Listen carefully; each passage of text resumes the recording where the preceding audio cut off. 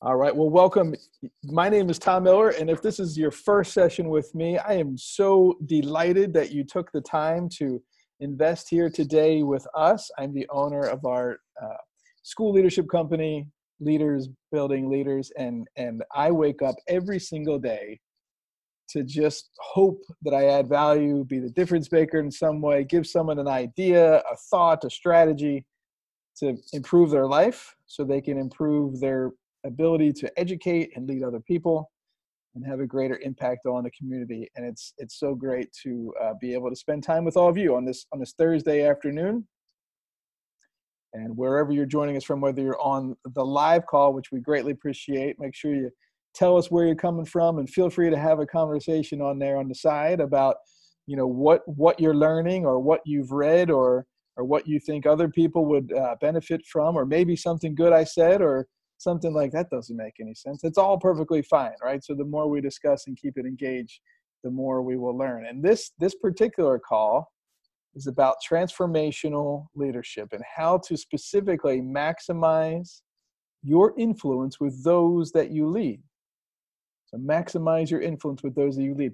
And many of you have been on, some of our other sessions, or maybe you've read, some of John Maxwell's books, and I'm a certified John Maxwell coach. And a lot of what we're going to learn today comes from John, how John leads, and because he believes that leadership is influence, not a title. It's not a position. It's not letters before your name or after your name or your surname or anything like that. I've learned that as a dad, especially during quarantine time, that just because I got the DAD name tag, it doesn't mean anything.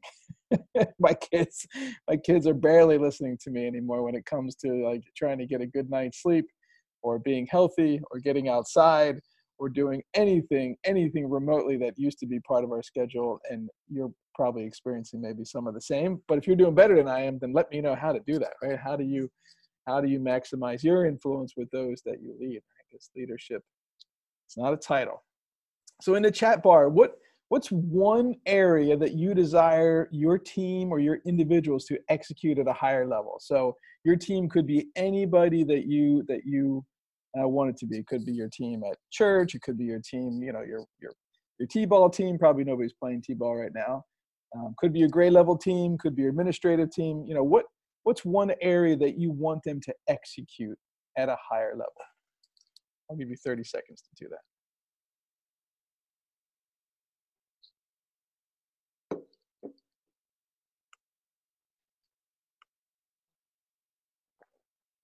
So what's one area that you want them to execute? All right, let's see what we got. We got communication. Oh, a double communication. Learning from each other. Oh, I like that, Kristen. Yeah, good. Yeah, communication. That's a big one. So you want them to be better at communicating and better at collaborating. I think that's what Kristen's saying, right? Learning from each other, being okay with learning from each other. What else we got? We got a few other folks out there. Oh, collaboration came in too from Kelly. Yeah. So execute at a higher level, right? So to know that you want them to execute at that higher level, you have to have an understanding of what better communication would look right? And a better collaboration and all those other pieces. Now, most of you are probably way too young to remember on the left-hand side here, Kodak film. Now, I remember when I was in college, so I was in college or even in high school, right? So 1993 to 2000, yes, I was in college and high school forever. You had to physically like buy film, put it in the camera, take the picture, and hope that the picture was any good because you couldn't see it. If you remember this, right? Give me a yes, I remember this, or I've heard of this. Maybe put that in the chat box. Oh, I heard of that, Tom. And then you had to go drive it somewhere, right? You had to drive it somewhere. And then they would, develop it, and you would get handed this envelope back. And sometimes that exchange might've been embarrassing, depending on what the picture was, but it took time. It took days compared to now. You can take a picture instantly. And if you have enough, followers and internet, or not even internet, or just, data, you can shoot it across the world, or you can shoot a live video. You can shoot YouTube's You can make sure that your pictures look good. Like, it's unbelievable. Now, what's is interesting is that Kodak in the late 70s had the infrastructure and the technology and the idea on digital film. But yet they decided that they did not want to give up their very, very stronghold on film to be able to chase this new entity. Where do you think Kodak is now? They're still around, but they're an extremely small company, barely owning any percentage, right? Or if you remember this, the first Apple computer, which was a revolution in itself, and it was actually discovered accidentally. They were trying to improve the technology here, is how they came across how to make the iPhone. Now, the difference between the two is that Steve Jobs said, hey, we need to disrupt, and we need to disrupt what we're doing, what we're working here, and we need to move to this next level, which was to create, right? So Kodak had initially created the strategy for the, decided not to move forward, not to execute at an optimum level, to not take a risk, to not, think forward, think as a futurist, and they died. And then what happened to iPhone, right? I mean, Apple risked everything to create the iPhone and the iPad and all those other digital devices. There's more technology in that phone, right, than there is in that big, massive device that used to take up. Or how about this? Like, isn't it exciting to get mail, right? We always used to get really excited, like when we got, physical mail. But now I don't think everybody is excited to get mail, right? It's like the email has just come. It's way too easy to communicate, right? So the few of you, Stephanie and can't remember if it was like Kelly or Nicole said, so they want communication to get better on their team, right? Well, everybody communicates all day long. You're constantly communicating. It's way too easy to be able to communicate. Now, whether you can effectively communicate is a whole different thing. And not everybody's as excited to get all those mails. Or how about this? Remember as a family, like, you could go to the store, was it maybe Blockbuster was maybe one of the last ones alive? Like, you go to the store physically and you could pick out a movie, compared to now, everybody has the ability to stream a video. And my kids, like last night, I was freaking out because, Netflix, there's too many people on Netflix in our house and I can't watch what I wanted to watch. And I was like, this is crazy. But again, years ago, you had to actually physically get up and turn the channel, right? And you could only watch what was on. But all that came through higher levels of thinking, higher levels of execution to create new products. And now, I mean, this one cracks me up. I mean, this is unbelievable.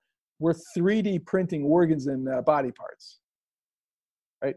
A school leader recently asked me, he's like, hey, can we turn this school around? Like, is this possible? And I was like, dude, they're 3D printing esophaguses. I was like, if they can do that, we can figure out how to improve this school. It only takes thought, right? But here's the thing. The same level of thought that created the problem cannot be the same level of thinking and thought that solves the problem. I'm going to say that again. The same level of thought that created the problem, right? That was attached to the like Kodak, like attached to the film or attached to the to like the VCR. That same level of thought that got you there is not and cannot be the same level of thinking that gets you to the next level. And it's really hard to do that on your own. Now, why is this important? Why is this, especially for education leaders, is important? Typically in a school, leaders will take, their best teacher and move them into a coaching position, right? Or an administrative position, or, someone will say, hey, to like the PE teacher, you're so good with kids and organization, you should be a principal, right? Or whatever. And they just like, follow this, track, this certification track to become at this next level. Now in charter schools, if you're a charter school leader on this call, we don't always have to follow the district rules, right? So sometimes we just take our best teacher, we promote him into, hey, you're so good, why don't you be our curriculum coach next year, right? Or why don't you this, why don't you do that? Well, the reason why it's important that we learn to develop people and we raise our level of thinking is because of a concept or a principle called the Peter Principle. And so this principle states, and I find it more in education than I have in any other business so far, that everybody at some point in their life will be promoted into a level of incompetence. Right? So every employee is going to get promoted based upon their success, right? They're moving up the production ladder. And if you're a, 5 levels of leadership, person under John Maxwell, the level of production is a level 3. That's a level 3 leader, but you can't skip the first 2 levels to get to the level 3. But sometimes the promotion just occurs because, hey, they must be good at something, right? Because they've gotten themselves to this level. And that was pretty much me, right? I was just climbing my own ladder, building my own ladder to be as successful as I could, trying to get as many certifications and things under my belt because I had a gross misunderstanding of what leadership actually is. And leadership is about developing other leaders.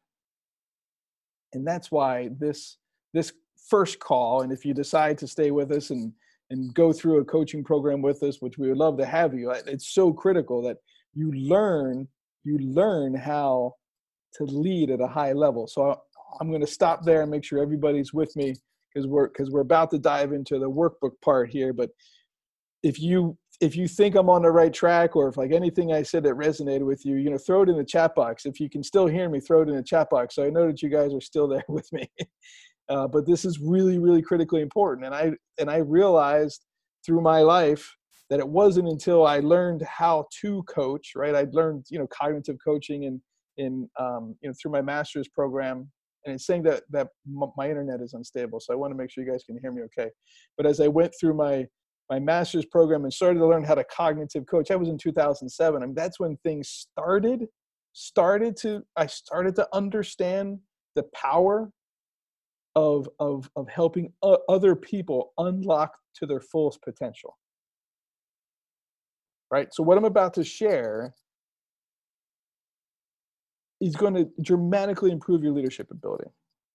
Right? And I don't make that claim lightly, and I don't go without evidence to back it up. So I'm part of the evidence because I was coached, I learned how to coach, and I've seen what coaching does for other people. Okay. So in the next, 30 to 45 minutes or so, I'm going to lead you through an entirely different level of understanding about how to positively influence the people you lead to not only go beyond their existing performance level, but go well beyond what they thought they were ever capable of. And if that's something that you want, say yes in the chat box, right? Say, yeah, that's why I came on this session today. All right, Gwen's still here. Kelly's still here. All right, good. We got a couple people who are still here with me. Hopefully we'll grab a couple more. So regardless of whether your title is a teacher, assistant principal, a coach, a director, it doesn't matter right now. Mom, dad, right? Or maybe you run your own business, right? Or it doesn't matter what it is. You're in the business of growing people. That makes you more a leader than any manager ever, right? You don't manage people. You lead people. You manage things. And we'll talk about that more in a little bit. So transformational leadership, right? As a leader of people, you know that the quality of your leadership is always going to be determined by the quality of the relationships that you have with those that you lead, which ultimately determines the level of performance that they're going to give you in return, right? It's all about relationships. And so relationships is the bedrock of our lives, right? I mean, we might not always think about how the quality of our personal relationships impacts our professional success, but deep down, like we know, like they're really the most important relationships of all. You spend more time with your working team than typically your own family at times, right? So the bottom line is, regardless of your position in your organization, if you're going to be successful, you cannot do it alone. Never more than ever, today especially, your success is fully dependent upon the willing collaboration of others and your ability to influence them beyond their current existing results, their current conditions and circumstances of their lives, which typically holds them back. And all that brings us to the inevitable conclusion that many people completely miss, is that the most important skill to master in an organizational leadership today is the art and skill of influence. And I want you to think about it. The ability to influence others isn't a nice to have, right? It's essential. And I can guarantee that we all kind of grew through the same educational system, right? So we didn't attend any classes or courses about how to successfully influence people until maybe we got to some higher level of education. And that's why I assure you that if you're willing to just grasp this important message that I'm going to share, and then the opportunities, your leadership ability is going to improve dramatically. And again, it's not a promise that I make lightly, but I've seen it and I've watched it. It's happened to me. Now, so consider this, that we all know that if the speaker's message is going to be heard, that the speaker has to influence the audience, right? So we'll just, think about that. Some of you, you've been to other sessions, so you're like, oh, that's why I'm going to come, right? Or maybe I've met, some of you face to face, but some of you, I'm borrowing the influence of something, right? And maybe I'm borrowing the influence of a friend who said, hey, you should listen to this. Or maybe just some of you just, oh, there's a webinar today, I'm going to hop onto it. I have no idea who the speaker is, right? So my time at the beginning is very important because it'll determine whether or not I have any influence over what you make your next decision on, right? So always remember that you're at different levels of influence with every person that you come across in every aspect of your life. So if a leader is going to be successful in your primary objective of improving the results and the performance of those that they lead, you have to be effective in influencing others. But the problem is that much of us, we're not likely to admit it. Most of us aren't very good at influencing, right? So my mentor, John Maxwell, which I've already, he says leadership is influence, nothing more and nothing less. And there's not a one size fits all to this approach to leadership. Think of a time where you had to substitute teach, or maybe had to go into a classroom, or you were put into a situation for the first time. Maybe you were coaching t-ball, right? Or maybe you were, helping out at the church, and you had a group of students, whether it's a big group or a large group, right? What determined whether they listened to you or not?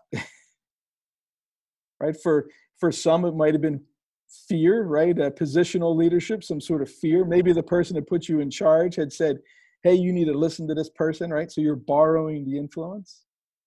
But the influence only comes, it doesn't take very long for people to decide whether they're going to follow you or not. Right? So if you've tried to influence people in a meeting where you didn't know them, or like a small group, the same way that we try to influence a large group from the stage, it would probably be very unsuccessful. It just wouldn't work. So this is an essential life skill, and it differs from situation to situation. So remember that. If you've been on our trainings and you've learned about the relationship compass, you're at a different level of influence with every single person all the time. And it doesn't matter what your title is. It doesn't matter what you consider yourself. That's irrelevant. The fact of the matter is that if you're going to lead others effectively, meaning your influence has to bring improved results and greater success, you have to master this level of influence.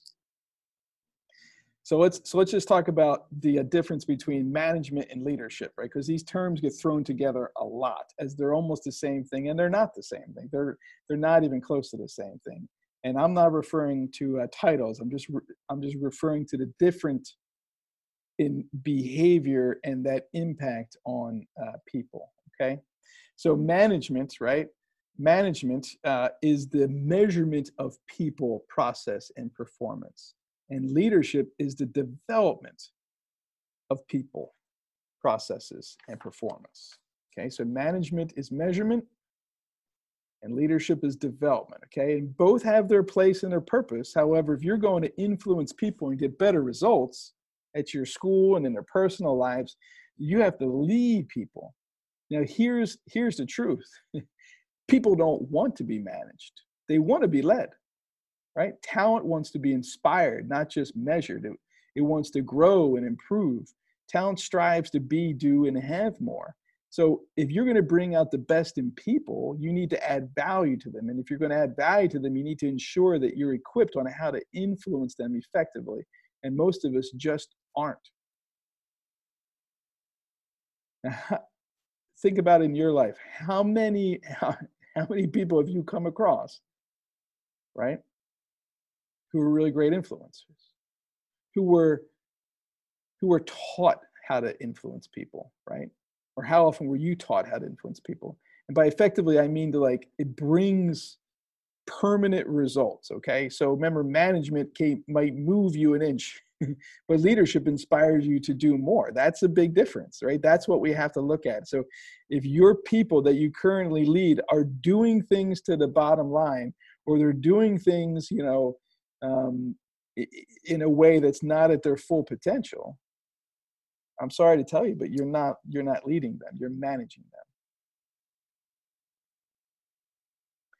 Because most of us have learned to influence just how we were influenced, right? So, and that might work to a certain degree, given most important work of a leader is to influence others, but it's kind of leaving it up to chance, right? And there's some really big assumptions that some leaders make. And one big assumption is that it assumes that the person who's influenced us is highly skilled on how to do it, right? So the person who taught you how to lead was a great leader themselves. And you may have thought them as a great leader because that was maybe the best that you experienced. But it doesn't mean they were a great influencer. They influenced you, but they may not have influenced a lot of people. Some people are influenced for all sorts of reasons, sometimes unconsciously, right? Especially those that we grant authority status to, like as a parent, right? When I became a father on January 3rd, 2008, for the first time, I was given authority status, dad, right? Or father. Or first-year teachers, substitute teachers. They're immediately given authority in some capacity. But it doesn't mean that everybody's going to follow them. So it's also very likely that the person who influenced you used the same methods that he or she learned from other people. And that's also a problem, because most people's understanding of influence is extremely flawed.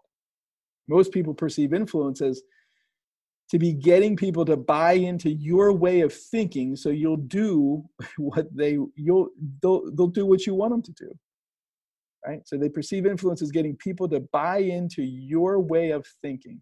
But that's not influence, everybody. That's manipulation. And if we've seen in time and time again, manipulation might get people to do what you want them to do initially.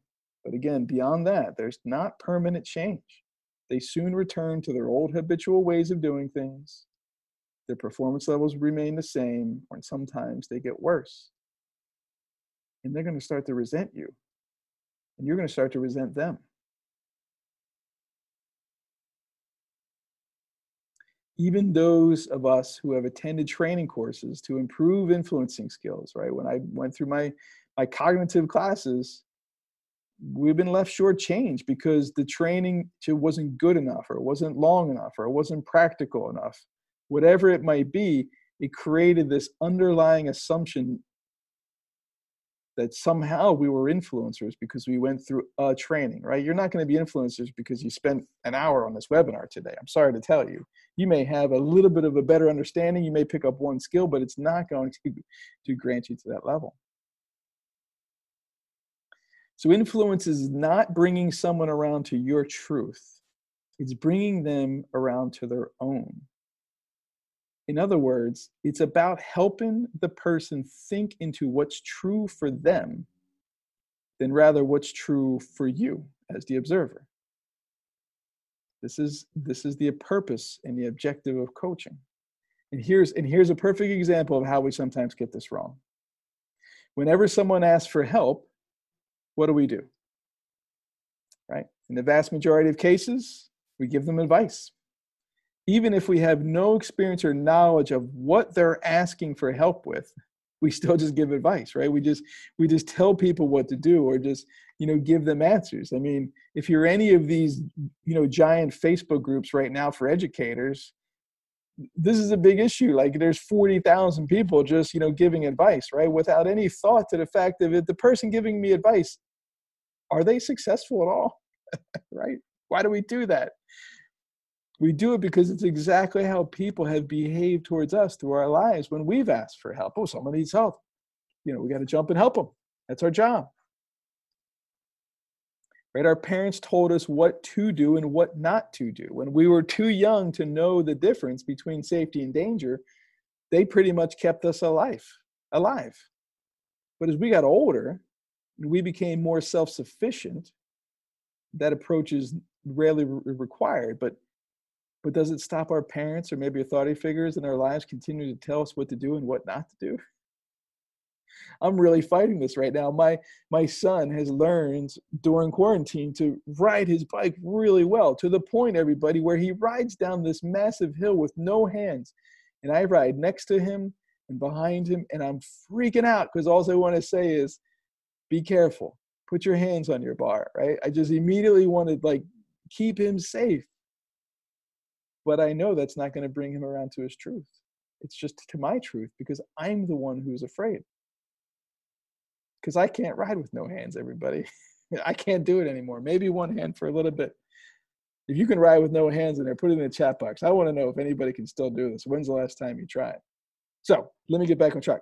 So the implication of this is, right, that we grow up and become conditioned to always look for answers and challenges from other people without giving a moment's thought of whether the person concerned is more qualified than us to give the answer. It's not unusual to hear the person who says, hey, I have a job interview, and then they ask for interview tips from someone who's maybe unemployed or underemployed. And this is what brings us to our biggest implication of all, that when somebody gives you advice, tells you what to do, and provides you with your answers, you no longer have to think. And when we give someone advice, when we tell them what to do, when we provide them with the answers, as well as intentioned as we might be, we're actually denying that person the opportunity to think, right? When you're shooting on people, don't shoot on people.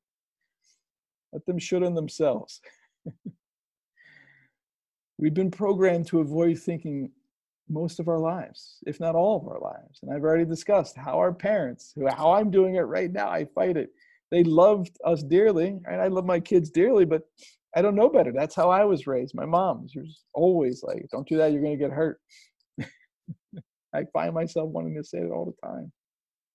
They told us what to do and what not to do. Then we go to school. And if you went through the same education system that I did, that every day you were taught what to think, not how to think. And we got to work, right? You got to work at your school.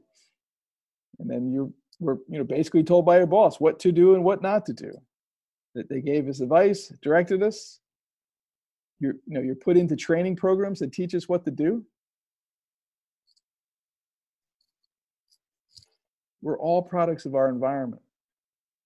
And we've all been taught what to think and not how to think.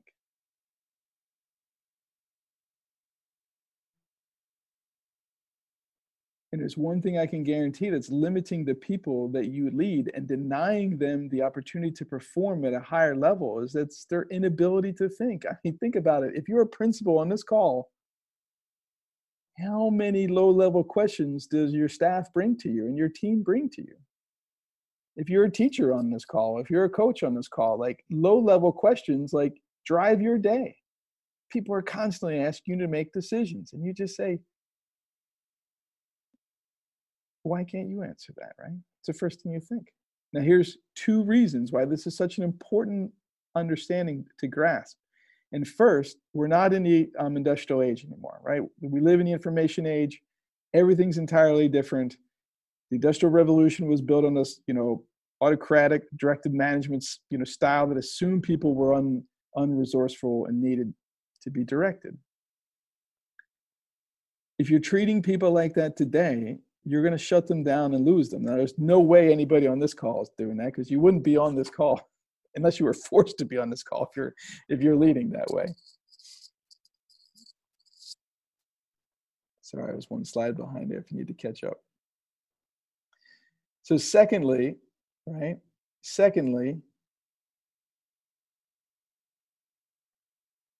ideas are the new currency, right? Creativity is new wealth. I already showed you examples from the front end, Kodak with their film issue, and Apple, how they evolved. If you're not unlocking the creative abilities of those you lead, and you're not equipped to improve the quality of thinking that they're bringing into their classrooms, into their meeting rooms, in their personal lives, then you're actually limiting not only the potential of your people, but your potential. Because your success is only going to be determined by the success of the people around you. Does that make sense, everyone? It hurts a little. It hurts. So secondly, thinking is the highest function of which we're capable.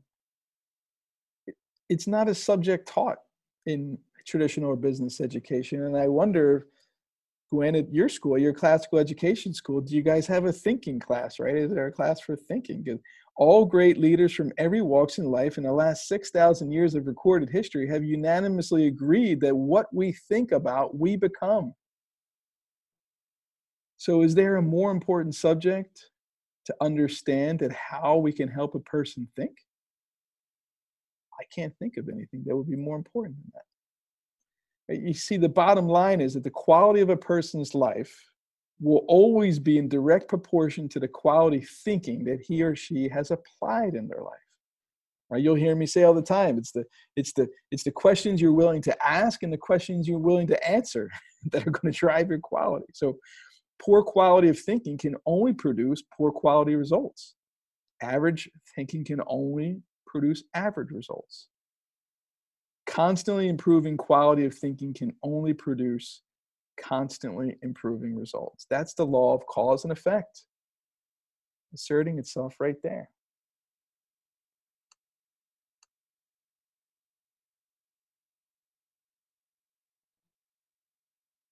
Awesome. I'm just checking out the chats, make sure I didn't miss, but good. All right.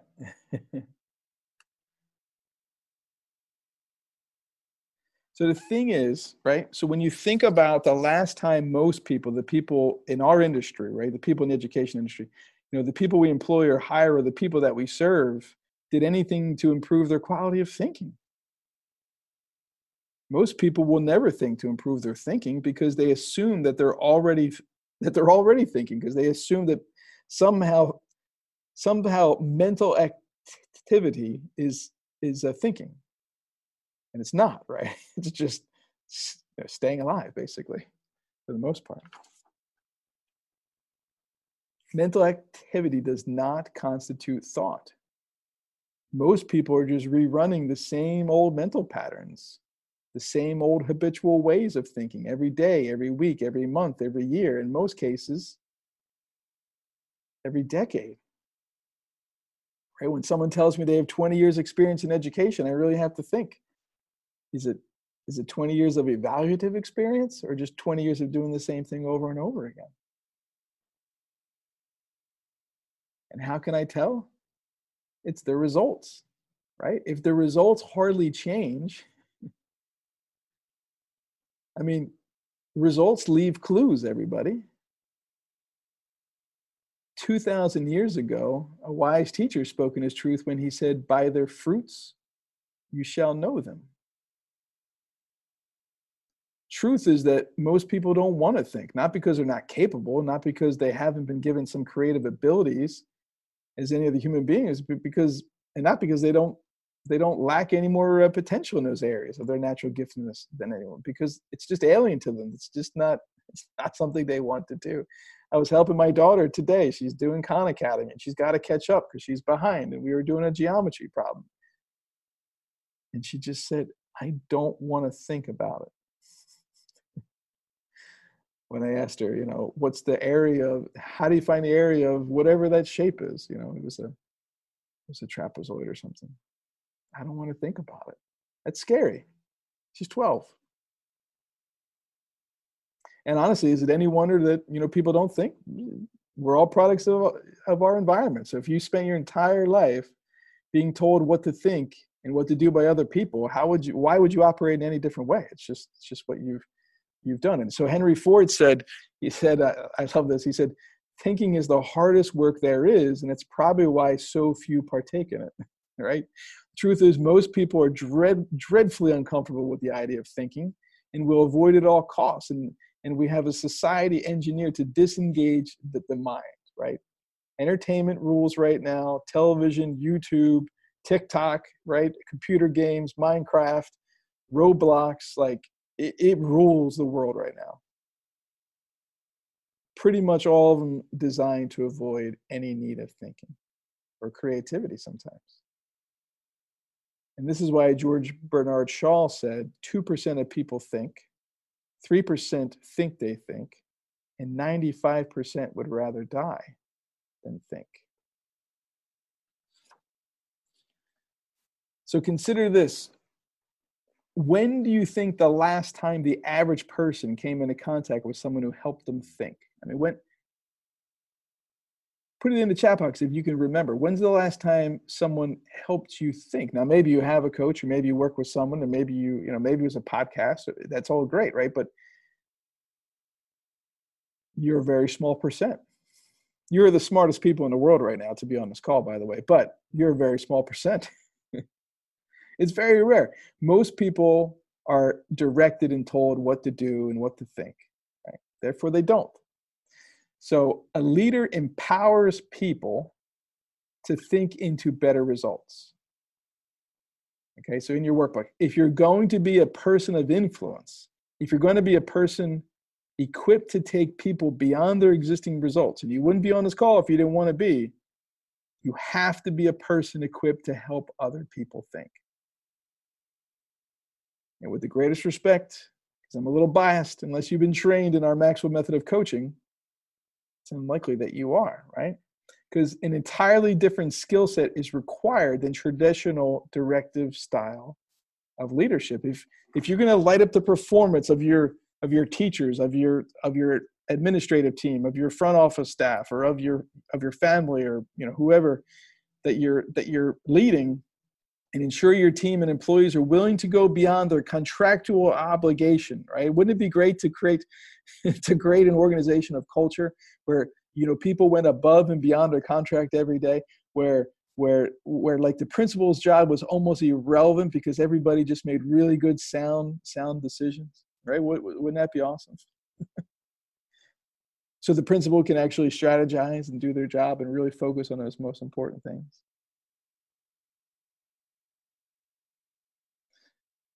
Where everybody overcomes their fears and their challenges, so they can live happier, more fulfilled lives. Then you need to draw from the deep reservoirs of your own potential, right? Using the Maxwell method of coaching model that I'm going to show you here. Now, before I elaborate on how you make that happen, so let's quickly focus on why learning how to coach is so vital to your success as a leader. Because as John says, leadership is influence, nothing more, nothing less.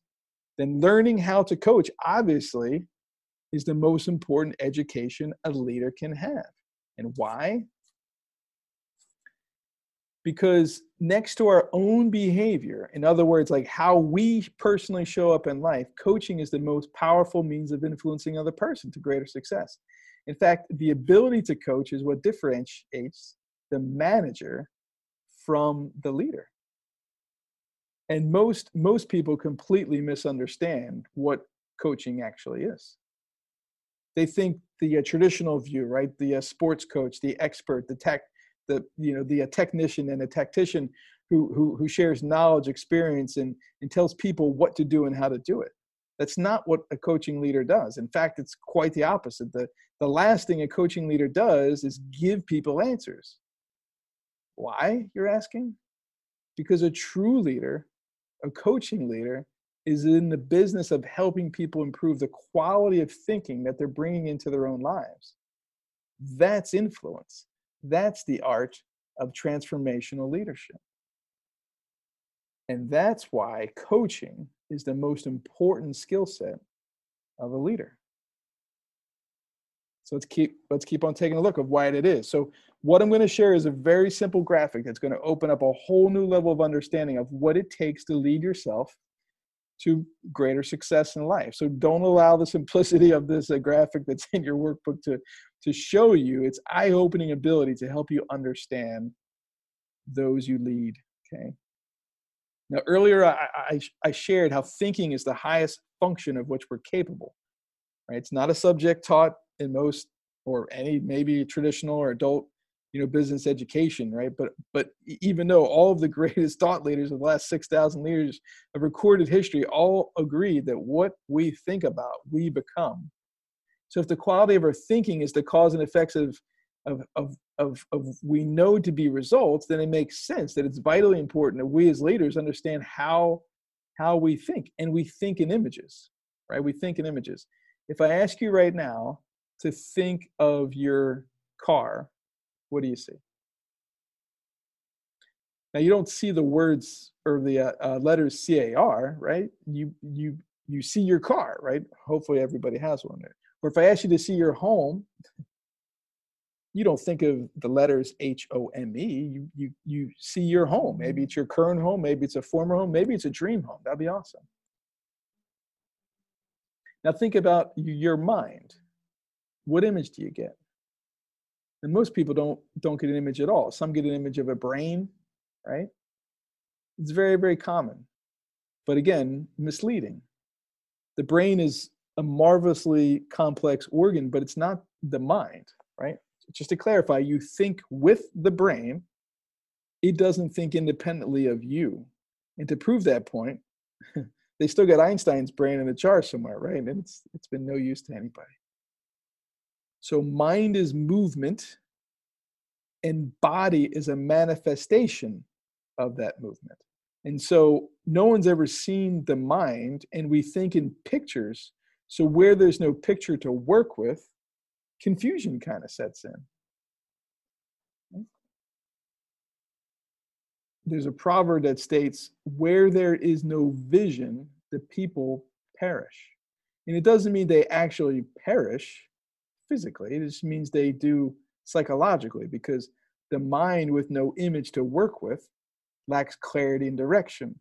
Hence, if you've been on any of our calls lately, I keep on shouting from the rooftop, identify your vision of what you want school to look like when you come back. Paint the picture of your school, because where there's no vision, the people perish.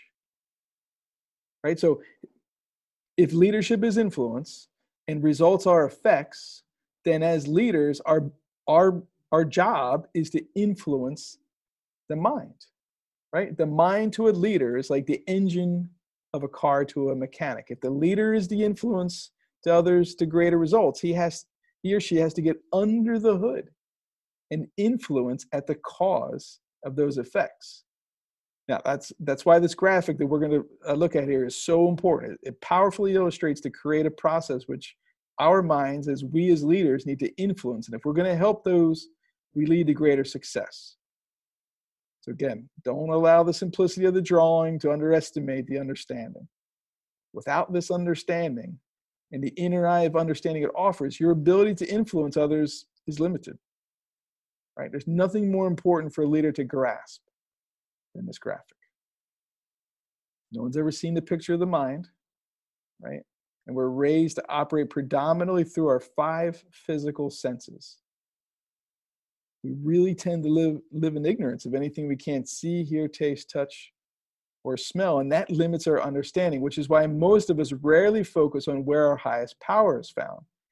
preferring instead to focus on the lower side of nature, right? That visible physical body. And as magnificent as the physical body is, it's just an instrument of the mind, right? And that's why we're going to use this graphic, okay? We're going to demonstrate the creative mind. So allow this larger circle, so it should be on your workbook, allow this larger circle that's appeared to be the mind, right? Everybody should have this. And if not, you can, draw the picture, obviously, if you need to. I'm just checking in the chat, make sure everybody's good. So the large circle representing the mind splits into represent two primary functions of the mind. You have the conscious mind and the subconscious mind, right? So the conscious mind is your thinking mind. It's your free will. It's your reason and your intellect. It all lies here. It's also where your awareness lies. So the more consciously aware you become in an area of life, the less control you are by habit, and the more success you'll enjoy as a consequence. This part of your personality has the ability to accept and reject and neglect any idea that's accepted uncritically from an outside source through those 5 physical senses, right? So, or any idea originating in your conscious through the use of the imagination, right? So this is the filter.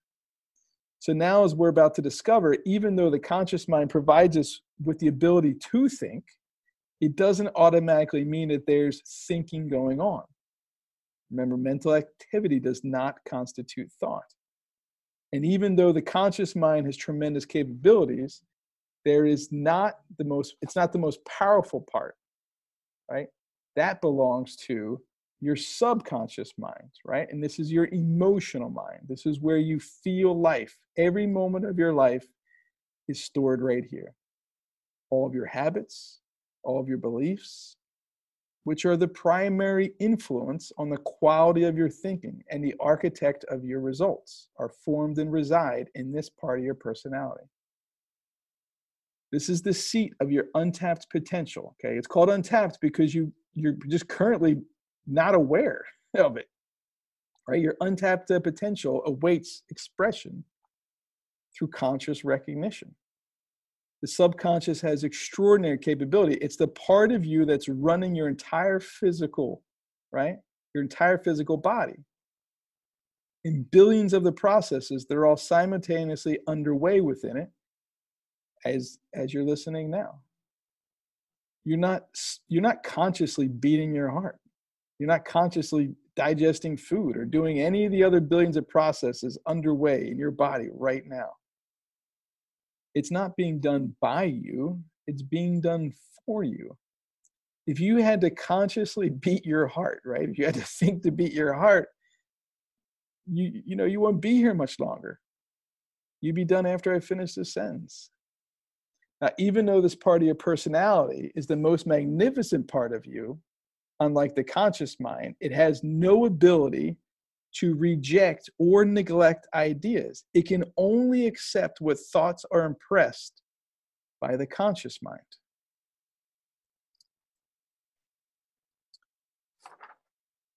You see, you choose your thoughts, right? You choose to focus on positive or negative thoughts. You can choose to focus on the successes that you got to where you are today, or you can focus on the failures of your perceived shortcomings.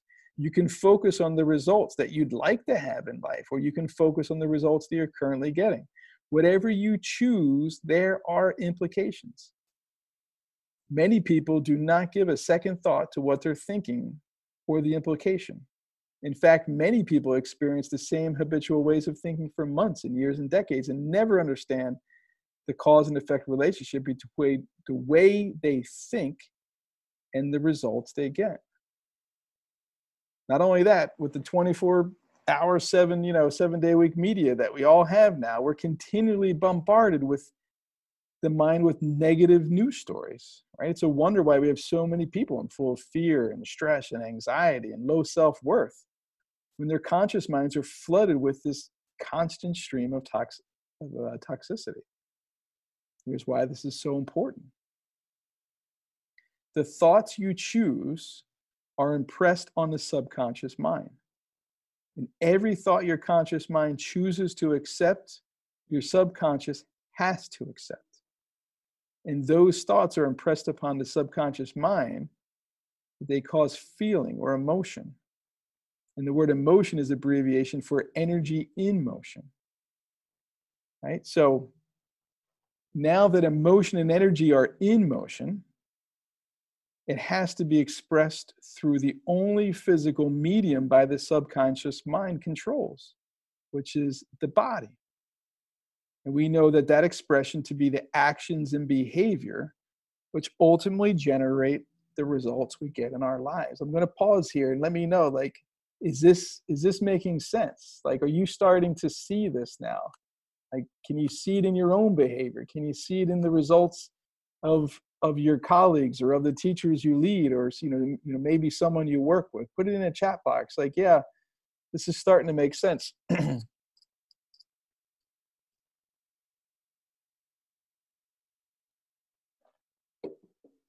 Or maybe some of you know this. You know this, but it doesn't change your results, right? Because the biggest gap in life we have is the gap between what we know and what we do.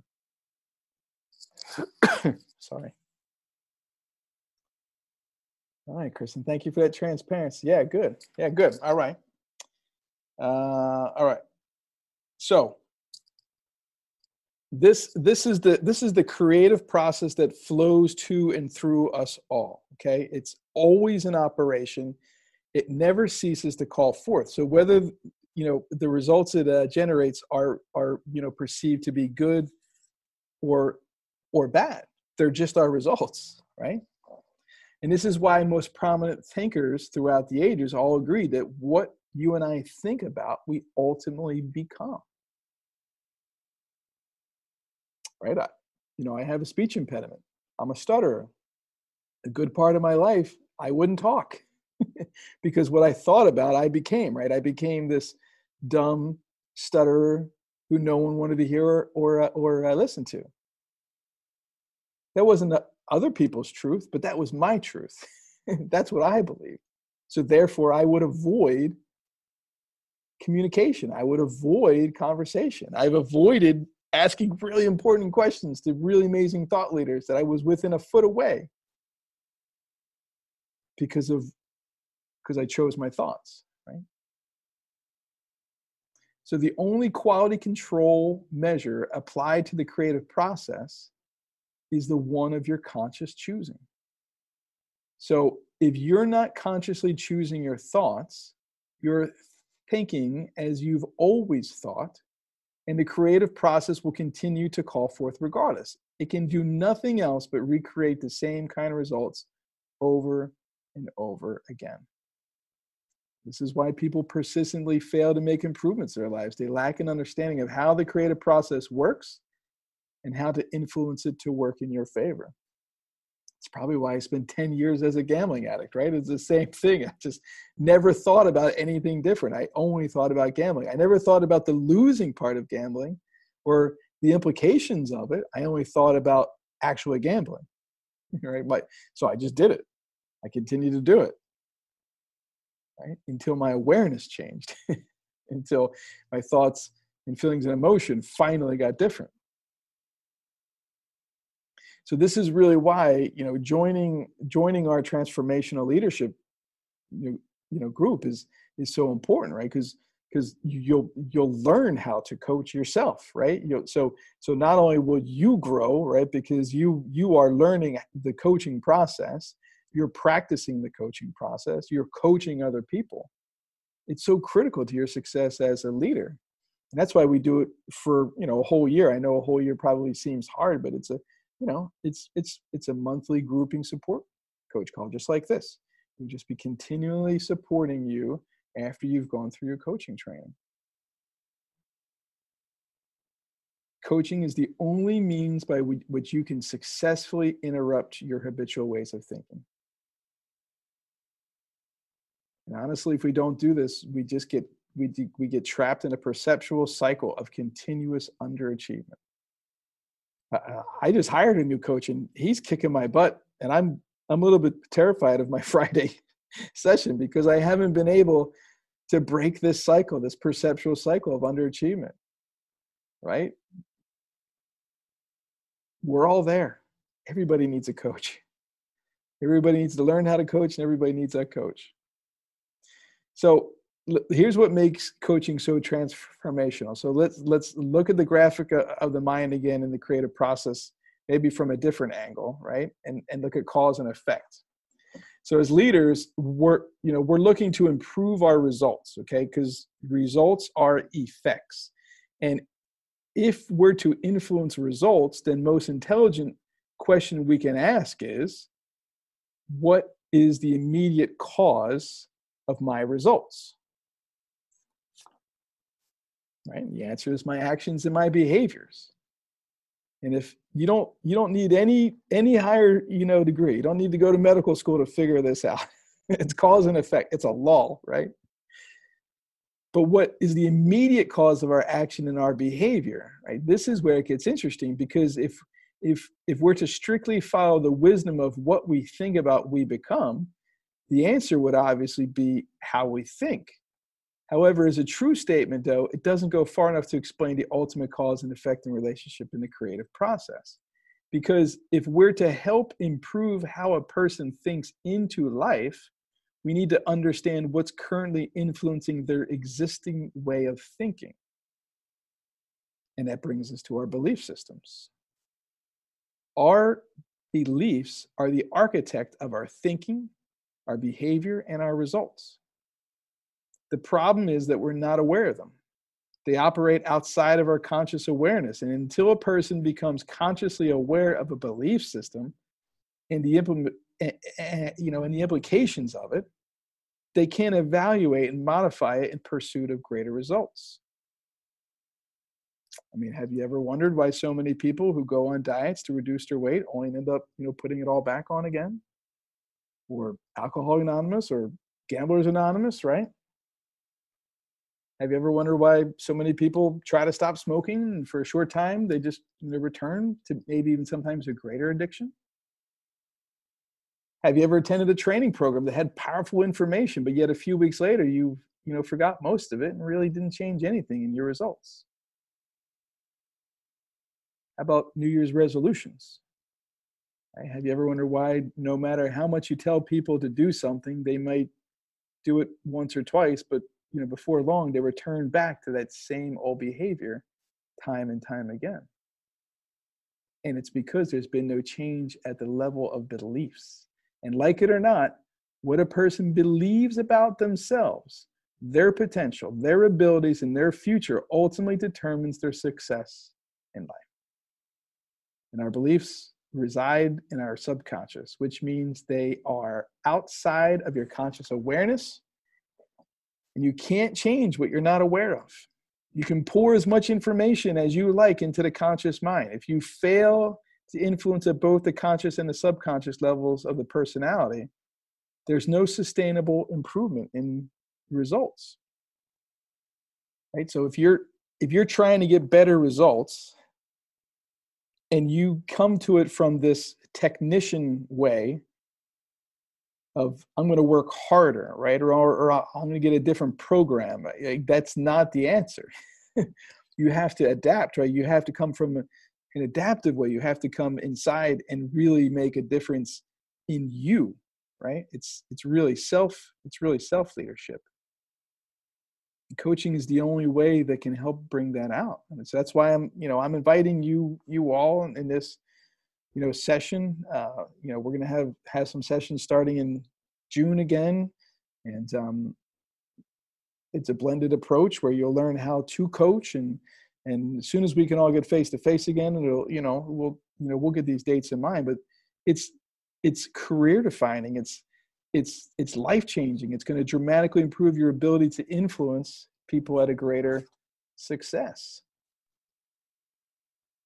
It's the Coaching Skills for Leaders workshop that we host. And we've had over 80 leaders go through it so far over the last year, and it's been incredible results. And it's a big part of our Teacher Leader Consortium that we do as well.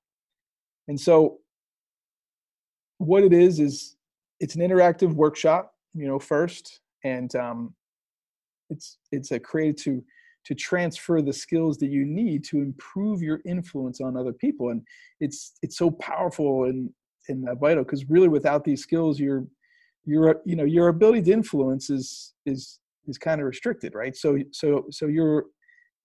if your ability to influence is restricted, this means that your ability to lead is restricted, and which is going to always impact your results. If you've heard any of our talks about the law of the lid, right, you are the lid to your organization's success, whether you like it or not. So the more that you lift your leadership lid, you can lift the lid of other people, which will get you better results. So I want to make sure I'm very clear on this, because it's really important. Your success depends upon it. Management and leadership are not titles or positions, as they are behaviors.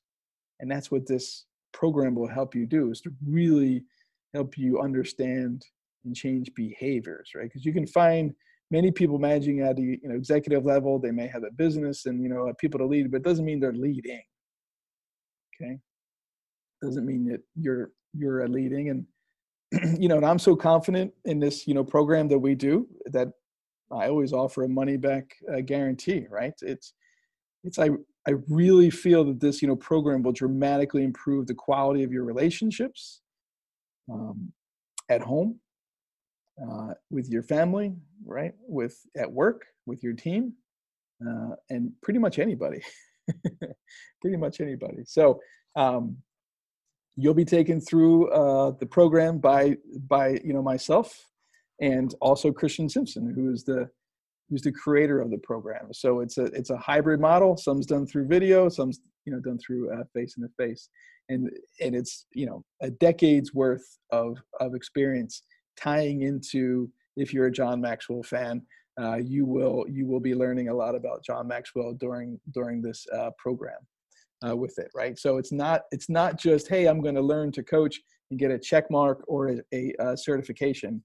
It is going to be a full self-leadership, self-development, personal growth plan that you're going to be in. So a year from now, or whether, you can just do the half-day workshop if you want, but if you stay in the full, program and stay with it for an entire year, continuing to learn and grow and practice coaching and have accountability partnerships with other people in the program, I can guarantee you are going to grow to the next level that you've never seen before. So what do you get? So you get, the face-to-face workshop, which will happen, 3 different times. And then you'll actually practice coaching with the other people in the program. Each month we will come together virtually to get a little bit more, training around coaching, a little bit, focus on our beliefs, and we'll get some group coaching. You'll get fully resourced on how to create your own coaching program in your own school, right? Your own, how to create coaching cycles, how to, develop that. So we have resources to support you to get there. And what else, you have the networking of other leaders, to be with. So there's just so many incredible parts of the program. I can't really talk much more about it. In a sense of what it's done for me.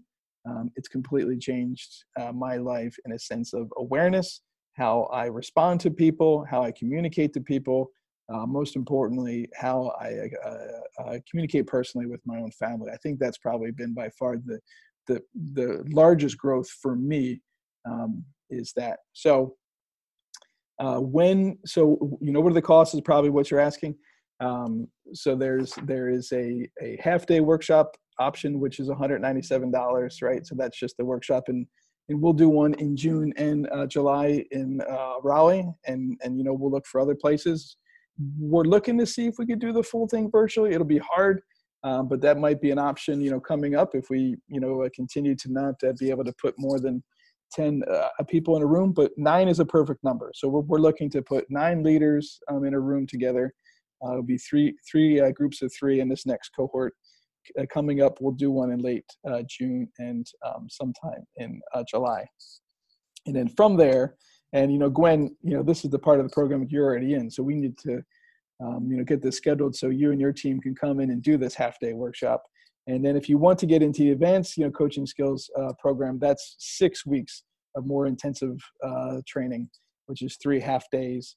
and coaching sessions, and then you have lifetime access to the work and to the support group.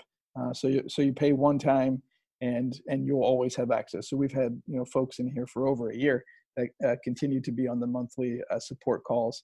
And most importantly, anytime that we do the half-day workshop, you can come and spend a day with us and get a refresh or a reboot. So what questions might you have there?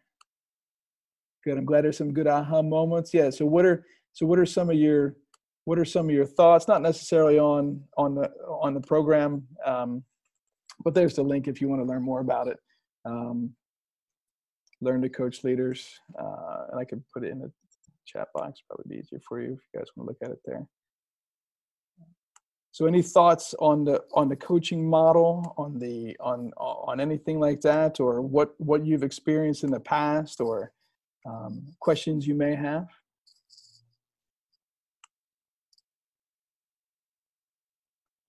Was it worth your time? I mean, you're all hung out. You're all still here, so I guess so, unless you fell asleep, which I hope not. I hope it was valuable.